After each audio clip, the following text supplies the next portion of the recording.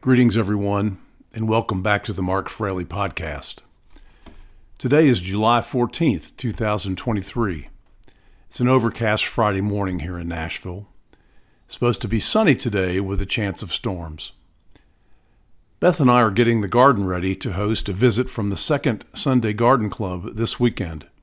This should be a fun time showcasing what we are doing here in our garden with native plants. As always, thanks to Ron Trammell for our hip intro music. It is certain that Tennessee figured importantly in the Civil War, with major battles at Franklin, Shiloh, Stones River, and Chattanooga. For the most part, the National Park Service has naturally taken the role of managing the historic parks associated with these battles. There is one notable exception, and that is Fort Pillow State Park out along the Mississippi River in West Tennessee. This, of course, was the site of a Union fort occupied in part by black Union soldiers. The fort was raided and many black soldiers were tragically massacred, allegedly after they had surrendered. And so yesterday I sat down to talk with Robby Tidwell, the area manager of this Fort Pillow Park. I was interested to hear about his background and what brought him into Parks and Recreation as a career. We also learned a little about the challenges of managing a park, which stands as an important memorial to such a tragic event. As part of our conversation, we talk about the burial of black soldiers after the battle. After we concluded our interview, Robby sent me a note to clarify that the graves were removed to the National Cemetery in Memphis in 1867. However, there were certain soldiers with local family connections who collected their remains soon after the battle concluded. And so I hope you'll enjoy my conversation with Robby Tidwell, and we will get started right after this brief message. Hi, this is Heather Lose, Editor-in-Chief of the Tennessee Conservationist magazine. Every year, we publish 6 beautiful issues packed full of timely and informative stories about Tennessee culture, people, and places. You can stay informed about your world and all the great things happening in your Tennessee state parks.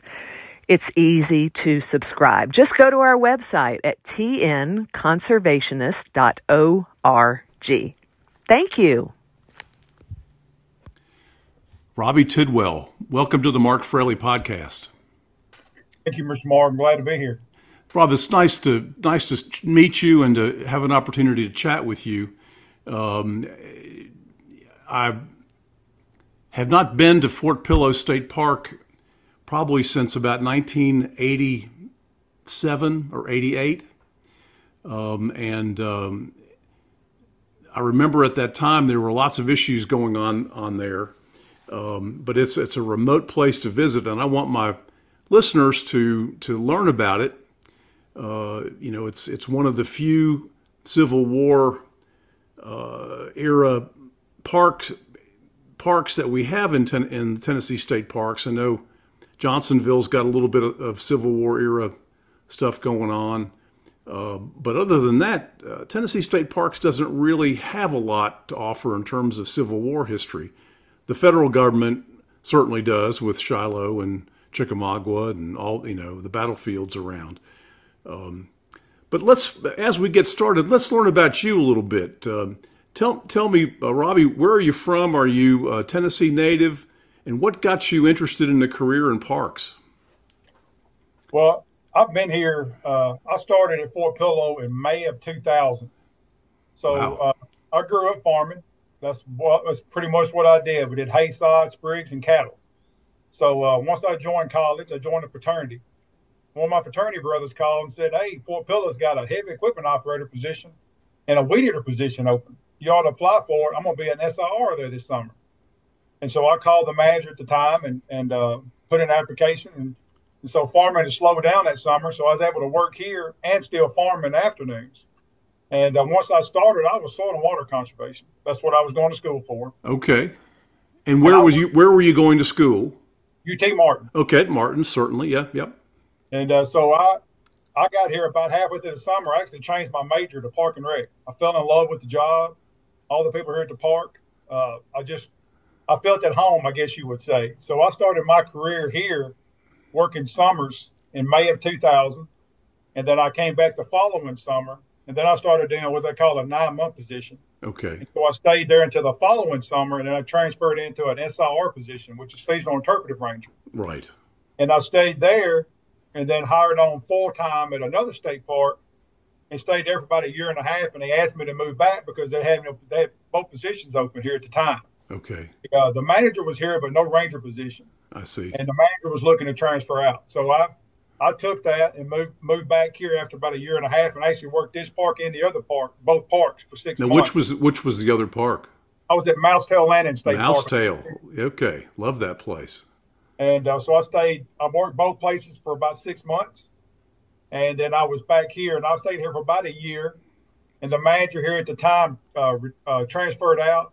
I interviewed for the manager's job and got it. Okay. So I've been here since May of 2000, and for the last going on 18 years, I've been the manager.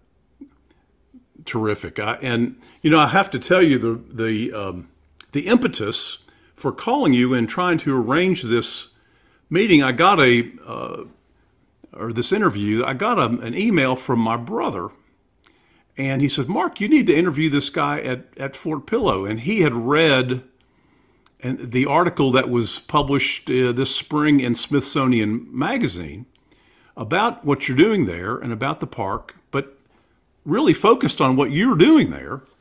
A terrific article, by the way, in Smithsonian Magazine. Listeners can find it online.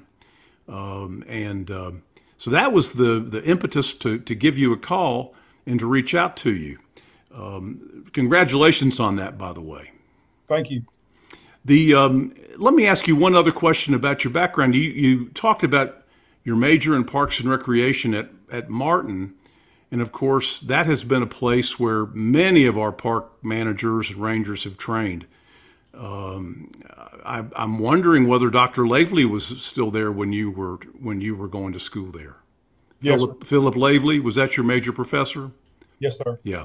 Well, he's an old friend of mine, just a terrific guy, and really, as I said, many of our park rangers are graduates of that program, and it's a credit to UT and to the state parks.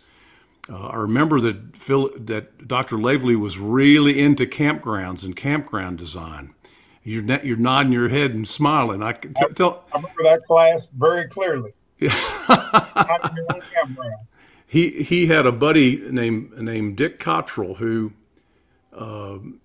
had really revolutionized the whole practice of how you design a campground, and I noticed in the article that you have renovated your campgrounds and added some campgrounds there at Fort Pillow. Tell us about that a little bit. Well, when I started here as manager, there was 40 campsites, all of which were primitive. You had 2 bathhouses. So Fort Pillow is a big park. So for people to come in, if they want to tour the entire park, the trails, the museum, everything the park has to offer, it's hard to do that in one day. The park's 1,642 acres. Right. So I knew I had to have something. We're remote. We're 35 minutes from any small town, extremely remote. I knew I had to have some way for families that wanted to learn the history of Fort Pillow or just use it for recreation to be able to stay the night comfortably.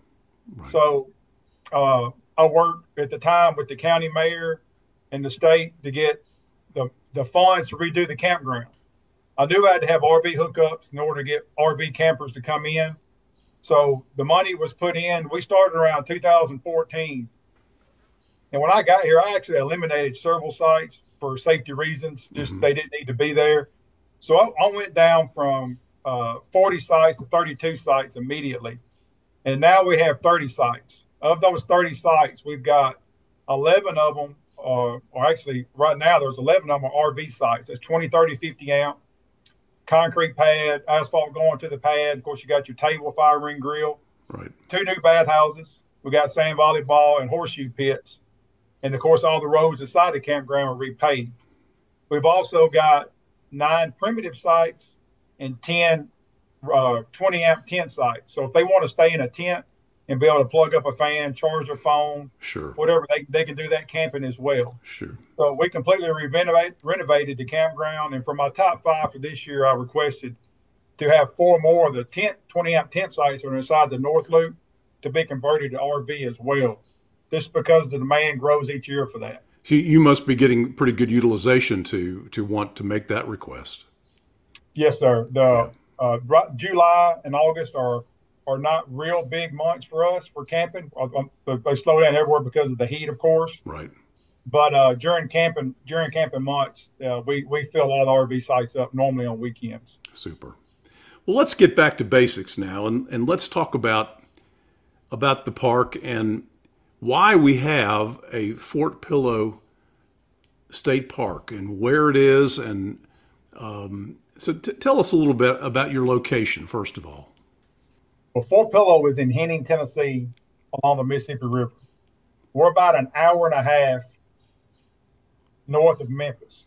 So it's not too far from Memphis, but our closest towns would be Ripley and Covington. Right. And then, of course, Dyersburg is not too much further away.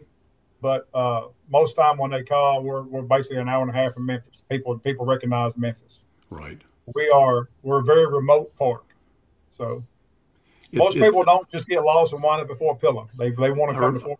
Do I recall my highway numbers? If you're running north and south along the river, going from Memphis to Covington, is that Highway 52? Is that 51? 51. Okay, I was pretty close.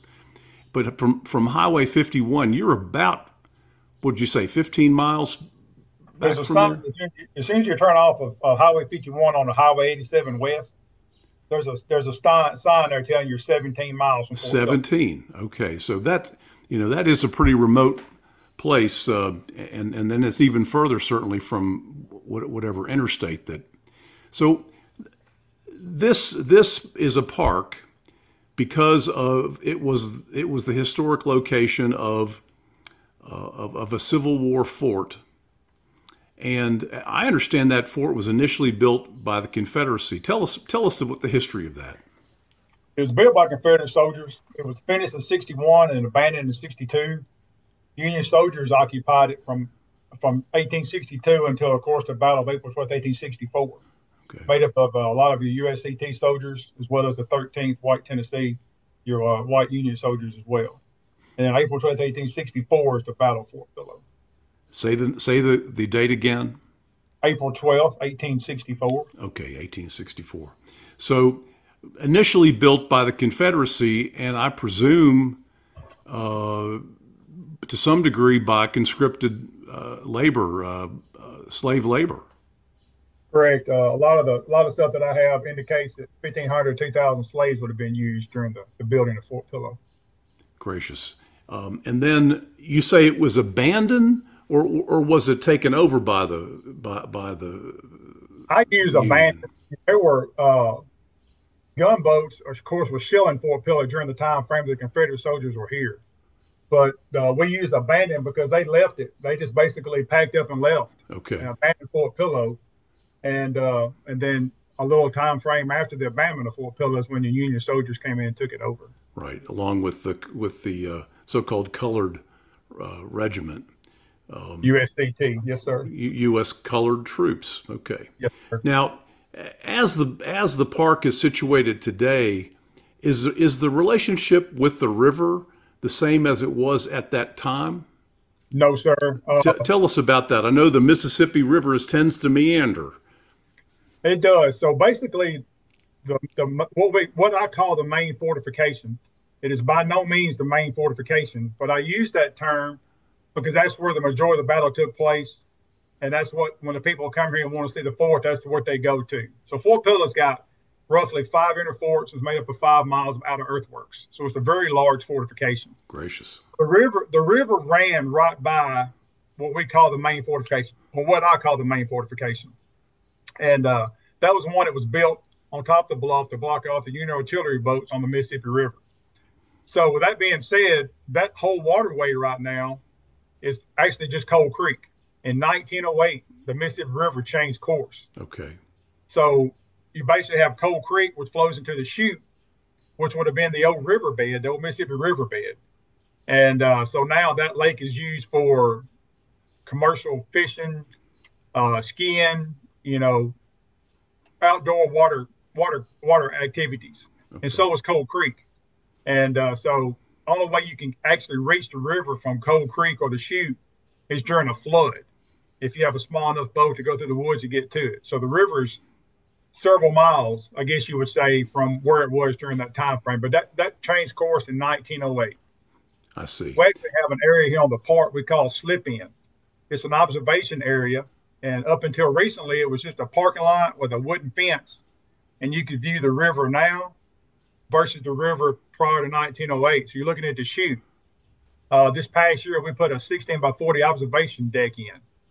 So people can now get on the deck and overlook the rivers, the old river versus the new river. Okay. And we're still working on signage for that. Still trying to figure out how I had signage on the old fence that sort of had arrows pointing. And I'm sort of going to go back with that, I think, just so people understand what they're looking at. Right. But at the same time, I want to make it as modern as possible so that it goes in line with the rest of the signs we have throughout the park. Got you. Well, I guess it would be a challenge, certainly a challenge to interpret to the visitor, or to explain to the visitor the relationship between the river and the fort as it was and then as it is now. So, one of the ways that we're actually several years ago, sort of the program initiative that I've started. I worked with several UT Extension and different stuff like that, and got grants to purchase watercraft. So I've got canoes and kayaks. So one of the things that I started several years ago is I unload onto Cold Creek, and we do canoe floats or kayak floats down Cold Creek. We're basically going the path of the river during the Civil War. So they can see where the fort would have been, locate where the river batteries would have been during that time frame. You can actually leave there, go out into the chute, which is still your Tennessee-Arkansas line, and you can actually turn and see the observation deck from the water. And that's worked really well for people who just couldn't grasp. I understand, according to your map, your river was here, but it's no longer there. But the fort's there. I just can't grasp in my mind how that looked. And I'm like, well, would you be interested in a canoe float? And so some of them, the ones that are able to, love it, and they come back year after year and do those with us. But I just acquired a pontoon boat. Okay. And so now, hopefully this month, we'll start doing Lower River Battery pontoon tours. And so I can show people the area from the water where the gunboats would have been during the Civil War. So you're getting a water view of it instead of having from the land, because I mean, we don't own, the state parks don't own everything down to the water. Right. So there are houses down there and there are woods blocking the view during the summertime. And so a lot of people, when they show up, they think they're going to walk up to the fort. They're going to look down, they're going to see the river. Right. Changed course, and now it's Cold Creek, which is nowhere near the width of a river. It's just a creek. And so during heavily dense times in the summertime, you really can't see the water. Right. Only in the wintertime can you see the water. So, but we don't own the land between the fort and the water in order to clear that. So. Now, did I understand you correctly to say that the boundary of the state of Tennessee in this instance is on the eastern side of the Mississippi River? Well, we've got a little bit of Arkansas on this side of the river. Correct. Right. And then there's a little bit of Tennessee on the other side of the river as well. Yeah, and that's because the boundary was fixed by the route was the boundary. The route that was the boundary, exactly. That's fascinating. If you're in the chute and halfway in the middle of it, you're at the Arkansas-Tennessee line. So do you have to get out-of-state travel permission to go down through there? From my knowledge, it recognizes both. But in order to access that chute from Arkansas, you've got to be in floodwater, so you can't get to it. So you don't have to unload on a state ramp to get in it. So that's so interesting. All right, so let's talk a little bit about what the visitor will encounter when they visit your park. I know that it became a park. It opened as a park sometime in the 70s and had a visitor, not a visitor center, but a park office and and then a visitor center at that time. Yeah. I remember the crew that did the first interpretive displays in that visitor center, and trying their best to portray what occurred there. And I remember at the time there was some serious pushback by Sons of the Confederacy and some others about the narrative that was given by the exhibits. Thankfully, the state did not give in to the false narrative that folks were trying to push, and left those exhibits as they were developed by scholars. I remember, though, that the exhibits were quite meager. They were not elaborate or sophisticated by any means, but just a basic set of exhibits. Now, am I correct that you guys have renovated those recently, or tell me about that? So the museum, it needed a lot of work done. So Right. it had a lot of push pin boards in it with a piece of paper thumbtacked to the wall that you could read. It had some cannons in there and some displays. It served its purpose, but it really needed to be modernized. So I guess I'll start back around the 2015 range. I worked with the Mississippi River Corridor. They came in, so State Museum, a whole lot of people were involved in the information that goes on these panels. In what we call the exhibit hall, I guess you would call it, all those panels had been redone. Okay. Everything was taken out. And the panels going throughout the museum are more modern style panels, a lot of which talks about the USCT. It goes all the way around the life of a Civil War soldier. They basically cover the whole exhibit hall part of the museum. So when you first walk in, another issue we had would be like in your gift shop area, we had counters where the clerical staff would sit. It didn't meet any of the needs, requirements that we needed to have within a state building. So we tore all that out. So when you first walk in, now everything has been redone. We got 10 on the wall, on the bottom of the walls, 10 ceilings with recycled wood walls to make it look more of a historical type structure. So when you first walk in, that's all your gift shop area, your point of sale, your maps, your trail maps. Clerical staff is there. And then so once you pass that point, that's where the museum starts. Mm-hmm. So that whole area right there is all of our modern day panels that talk about Fort Pillow.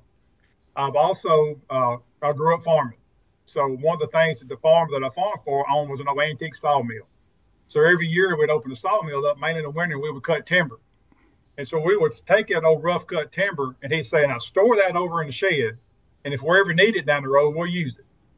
And I said, okay, we never did need it. So I still deer hunt the same farm. And so when I go back, I'm like, I need to borrow some of that wood. I got to build a display. He's like, well, let's sit in the same spot you left it. So I'll get that wood. And so we started building displays with it. So before I get in the back room, there was also a wagon donated. We took that wagon because, are you familiar with a haversack? Yes.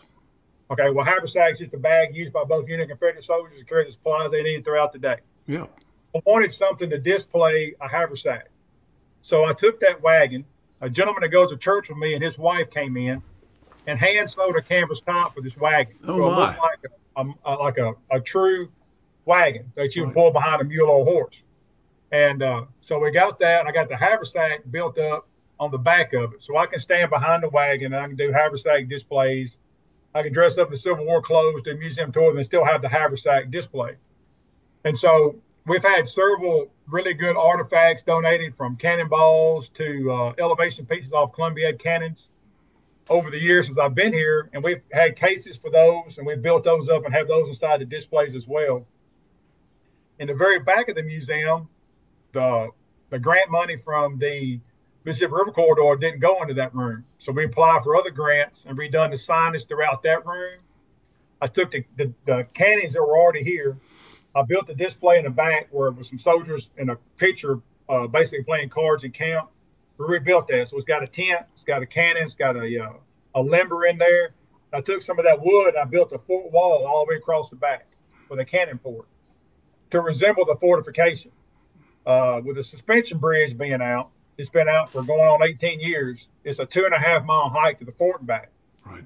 Well, a lot of people can't make that hike. So I wanted to be able to see a glimpse of what a fortification would look like if they can't the actual fortification. Right. And I've also built another cannon port. There were some, when you were here, they would have been here, it would have been figurine cutouts of men, and it had signs on the back of them. Yes, yes. Those were faded. So a gentleman locally donated all those signs back to us. He remade all those signs and donated them back to us. And so I took those men, put them behind the fence where you can sit in front of them. I built a cannon port and put the signs all around it. And then the last sign that I had made, I had a sign built and mounted on the wall that shows all those who died at the Battle of Fort Pillow. I saw that display online. It's quite moving. Several hundred individuals listed. Yes, sir. Right. I remember that. I believe it was from what I read in the story in the Smithsonian that local school children, many of them black, come visit, and you will ask them to if they recognize any of the surnames on the placard, and they do. They do. Yeah. The local school groups, we started doing a lot of school groups. They started getting several days a week having school groups. And then COVID hit, and all schools shut down, all transportation. So we're getting back up now where we're regularly getting our school groups back. Plus, we go to a lot of schools as well. Right. So we have groups ranging from 120 kids to 600 kids. Goodness. And we have an extremely small staff. So basically, what I'll do, I started a partnership years and years ago with the American Queen. You have the American Queen, American Duchess, and American Countess, the steamboats along the river. All right. They'll dock on the Mississippi River and get on tour buses. I'll get guides, and we'll dress out in Civil War clothing. We'll load onto these buses, come into the park, and provide programs for them, and then take them back to the boat, and they'll go to their next destination. So I'd run my school groups, my large school groups, the same way because I have a small staff. So I rely heavily on volunteers. So we have living history presenters come in, and they'll do cannon demonstrations, rifle demonstrations. I always conduct the museum tours throughout the museum, and I'll put a group in the video. When we had the Mississippi River Corridor redo those panels for us. At the same time, they also remade our video, which was another issue that I always heard growing up at this park was the video needed to be redone. I had some teachers complain about it, and so the video was redone. It's more modern. Get a lot of compliments on the video now, but that would have been done around the 2015 time frame as well as when we did the panels. Robby, you've mentioned the Mississippi River Corridor Group several times as we've talked this morning. Tell us who that is. I sort of have a vague idea that this is a multi-state organization that's trying to promote tourism and activities up and down the river. Am I correct about That's that? exactly what it is. Okay. I'm not sure if they're still exist now or not. I have no idea from when they left Fort Pillow where they went to next. But when they were here, they were here to help develop tourism opportunities for people along the Mississippi River. Right. Yeah, and that's so important that you tap into that resource yourself. If you as a manager out there were relying solely on the folks up in here in Nashville in the planning division to figure that sort of detail out, it would just never happen. So it's a credit to you for that you're reaching out and making use of those kind of resources as they show themselves. Well, you can come in the museum and I can show you panels, and I can tell you the new era would have been on the Mississippi River below the fort. But if you were to go look at it today, you're like, there's no way that ship was on this little body of water. Then you have to go into the change of the course of the river and all that. So for me to be able to show them from water is a huge plus. Got you. So up until now, I've only been able to do it by canoe. But now that we have the ability to hopefully start this month with the pontoon tours, we can actually show them the area from the water. And that's going to be a huge plus for people understanding the terrain that they're in when they're here. and where it's changed, and how much of a dramatic change the river made. So let's talk a little bit about the battle itself and the life circumstances that existed there at the fort just prior to the battle. You know, 4 or 5 years ago, I did an interview about Fort Negley, that's the Union fort that's here in Nashville. And I learned a great deal at that time about when the Union had a fort that oftentimes slaves that were black individuals who had been slaves or trying to escape slavery would consolidate around these Union forts for protection. They were referred to as contraband, which is a terrible thing to refer to a human being as contraband, but they were illegal at the time, I suppose. Did that sort of activity show itself there at Fort Pillow? well, that's like in the notes that I have from the years and years that I've been here. That's what they were referred to as contraband camps. Right. And women and children would follow the Union Army for protection. Right. Yes, women and children were present. Right. And so when the battle occurred and N.B. Forrest and his troops overran the fort, were many of those people swept up in the massacre? You hear it from both sides. Okay. I hear groups come in and they're like, according to this, women and children were loaded on the coal barges and exited out, an hour and a half before the battle took place. Oh, I see. Even one story where the New Era captain said the women and children and the sick were loaded on the coal barges and escorted out an hour and a half before the battle took place. And there's some in there that say that after the Battle of Fort Pillow ended, there weren't any bodies of women and children present. Okay. So you hear all these things, but you also hear women and children were killed during the Battle of Fort Pillow, that the men would drop to their knees and hold their hands up, and was continuing to being killed by the Confederate Army. Right. So you have all these different stories that come in. Some people are extremely strong one way or the other. I don't have a whole lot. The people who study Fort Pillow are the ones that are descendants of those who fought at Fort Pillow. They're extremely strong to what they believe. It's one way or the other. And so when you're talking about the history of Fort Pillow, if you got mixed groups, if you got some that are it was not a massacre and some that was a massacre, you're not going to do a presentation without making somebody mad. Mm-hmm.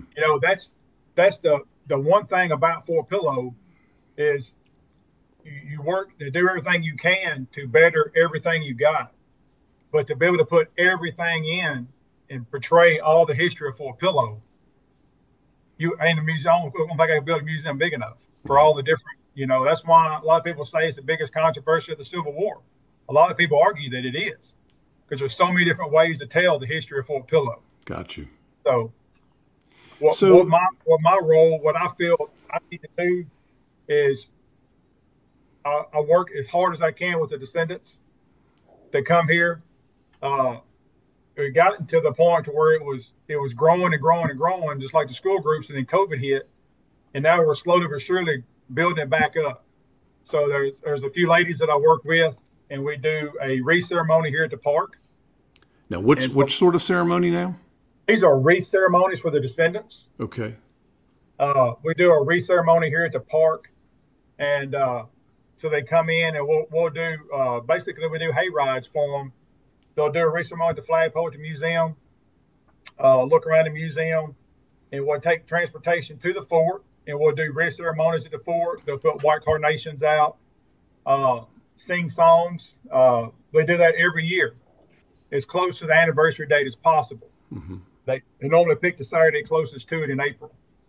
And then we also do a wreath ceremony at the National Cemetery in Memphis. So, after the Battle of Fort Pillow, a lot of what they would call homegrown Yankees, they came and picked up their loved ones after the battle. The ones that were not went to the National Cemetery in Memphis. So for years, they did not know where they were located at. So it was during the month of December several years ago, they've got a list now that shows where they are. So every year we go to the National Cemetery. The group is growing each year.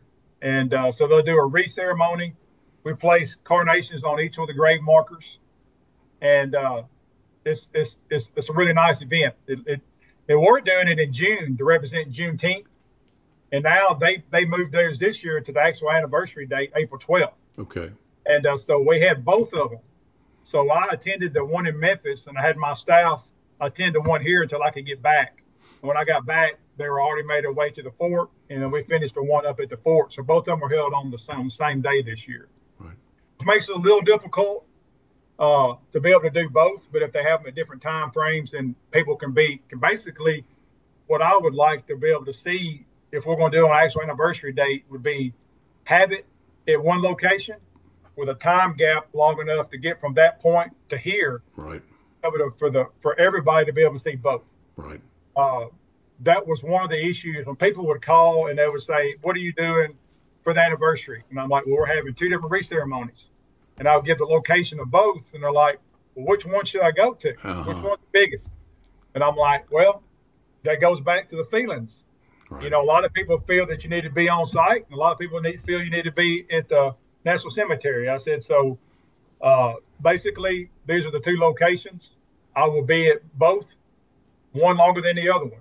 And you feel free to come to either one. So am I correct in my recollection that after the battle itself, the soldiers that had died were temporarily buried there on the site at Fort Pillow, but yes. Then some years later they were moved into the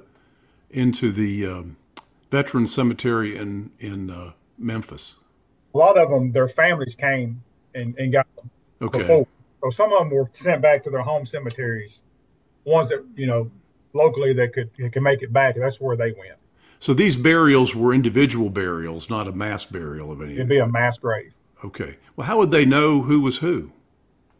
It was picking up their loved ones. Okay. Well, I'm not sure I understand.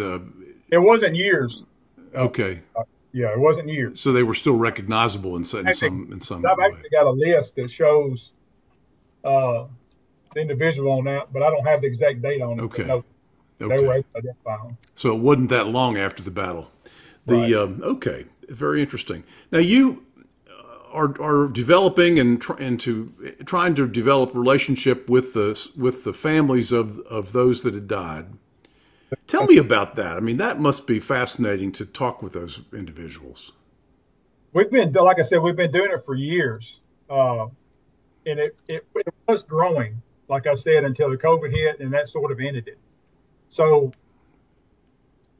really want to be able to have it grow each and every year to the point to where they were actually using the facilities and they were actually able to cook out and families will come and and stay for the whole day. Right. And that's what we're trying to get back to. We're trying to get more involvement on it, both places, here and at the National Cemetery.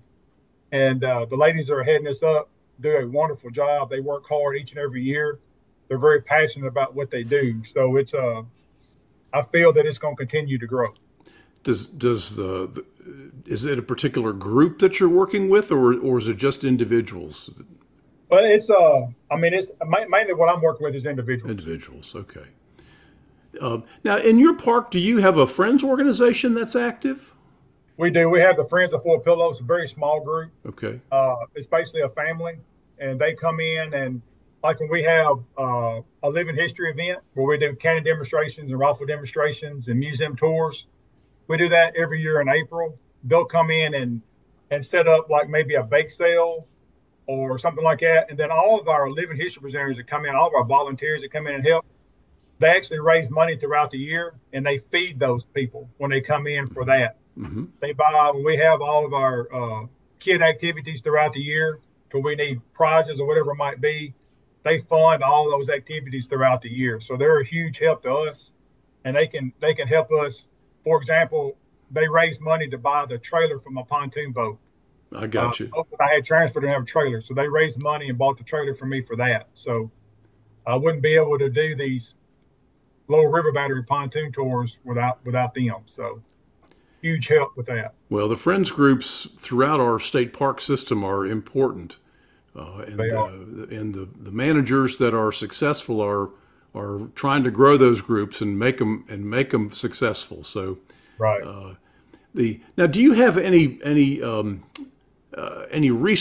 ongoing research activity on the park by scholars of universities, that sort of thing going on?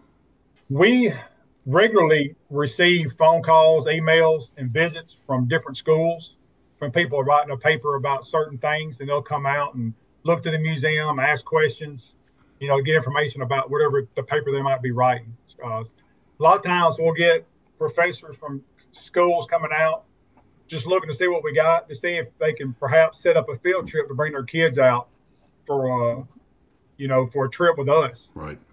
I had one this week. He was a professor, and he was looking to bring his kids out. So it's pretty common for people writing books, especially people working on a master's degree that are working, pertaining to something that involves Fort Pillow, right, or Civil War in general. They just want to add a clip about Fort Pillow in that. Right. They'll come and go do the research on that for that. Right.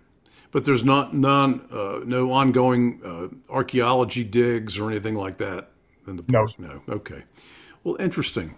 So you mentioned the bridge that I guess had been there at one time and that would take a person out to the fort site itself.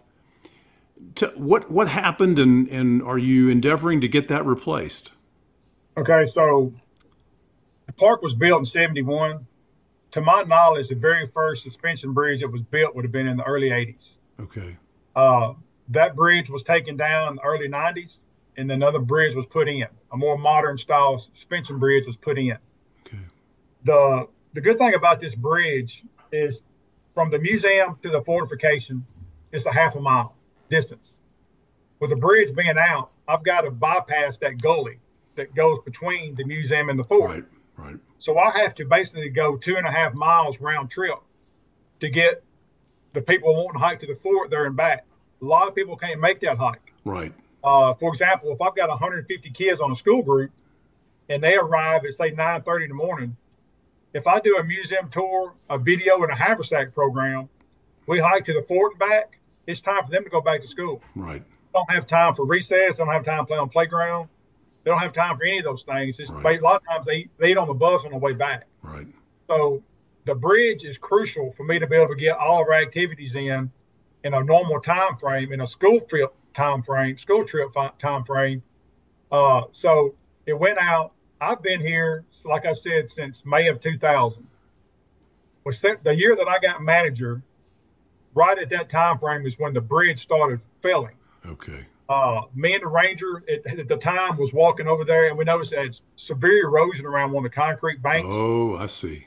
And so I closed it. I contacted Nashville. They come out and looked at it. We actually rebuilt it in-house. I own 30 acres off the park. I donated dirt off my own land, and we built up with 6x6s a wall all around in front of the bridge, and we packed it full of dirt, ran cables from it, put a sediment basin in, and everything looked good. Well, one huge tree, mature tree to the right of this fort, give way, roots and all. And when it did, it pulled the bank with it, and everything we did went right. So that's one of our issues, is we have severe erosion concerns here, windblown silt bluffs. So, right. Yeah, the soils there are just as fine as flour. I mean, they are. It'll just wash. So I've been raising money ever since. The local power companies donated quite a bit of money. Different individuals donate money for it. I had a meeting Tuesday, a schematic design meeting. So they're in that phase. Okay. So the new bridge date, if it takes that long, would be March of 2025. Okay. Of that time frame, 300 days of that is the building of the bridge. Right. We need nowhere near that. So we're hoping by sometime next year to to have the bridge completed Oh, dynamite. back up so that we can have, visitors can make it to the fort and back in a timely manner. And we're also Dynamite. looking, state parks are trying to make it to where you can access trails more easily. With this bridge being up, without the bridge, a 2.5 mile trip to the fort and back is out of the question for so many. But with the Right. bridge being up, and us being able to use the money that I've raised to go along with the money that was given to for the bridge, hopefully I can do trail upgrades going to and from the bridge and from the bridge to the fort and back, to where it opens up transportation for people pushing strollers and possibly, hopefully, even wheelchairs. Right. So that's the goal, is to make it to where, now if somebody shows up, we do this very commonly. If they show up and they're able to make it to the fort and they want to see the fort, I will get them to the fort. I'll put them in my truck and drive them if I need to. Okay. But I will get them to the fort. Right. That's important to me, for them. If they're here and they want to see it, if it's where I'm able to do it, I'll get them to the fort. Sure enough. Well, Robby, what other than the bridge is in the future there at Fort Pillow? Well, as far as what I've got, of course, I went over what I'm wanting to do. What else I want to do with the campground? We just put in that observation deck, which is a huge hit. People are loving that. And of course, the bridge. Another thing that I want to do, during Fort Pillow, the Pillow time frame, they had cabins at the fort that would have been located outside the fort.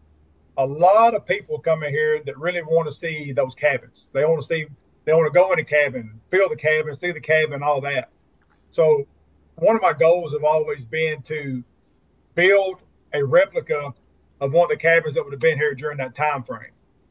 I don't know if I would do it at the actual fortification, because I'm extremely limited to people who can see it, compared to if I had it in another area with a parking area, Right. people can drive up to and get out and see it, and have signage that explains to them this would have been at the fortification. Right. So what it would have been made out of. Here's the dimensions, the size. That is another goal of mine, but I really want to have the bridge intact before we make up our mind where this Where cabin's to do that? Hmm. And these would have been cabins for housing of the soldiers themselves, or okay, yes. Right. Well, Robby, I want to thank you so much for your spending some time with me today and helping us learn a bit about what's going on there at Fort Pillow. It's been a joy to speak with you, and I congratulate you on what you're doing. I sure appreciate it. It's an honor to be on here with you. All right.